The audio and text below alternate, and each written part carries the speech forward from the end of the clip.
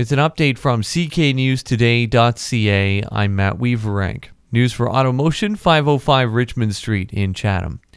A company that wants to expand a landfill just north of Dresden is set to hold a pair of presentations to update immediate neighbors about its plans for the site.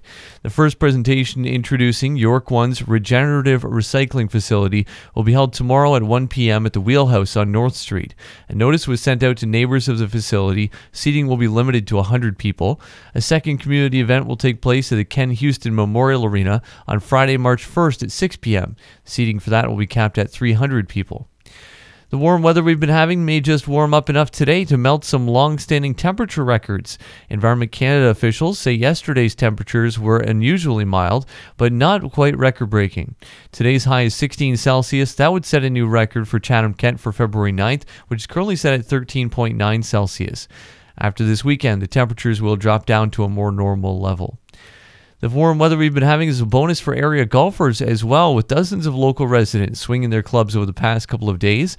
The links are open at Hidden Hills Golf and Country Club in Dover Centre, and Pro Shop manager Mike Elgie says they saw about 70 golfers on the course yesterday. He says they're expecting up to 120 golfers on the course today.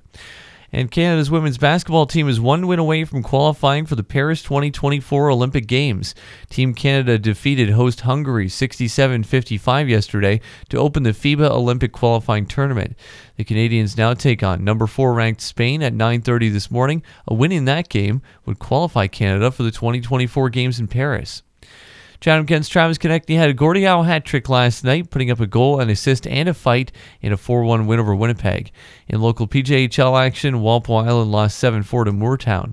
In the OHL, the Spits rallied back to beat the Erie Otters 5-4. And in the NBA, the Pistons have won 2 in a row. They beat Portland 128-122 in overtime. Mainly cloudy today with a chance of showers and a high of 16 Celsius. A few clouds tonight, low 7.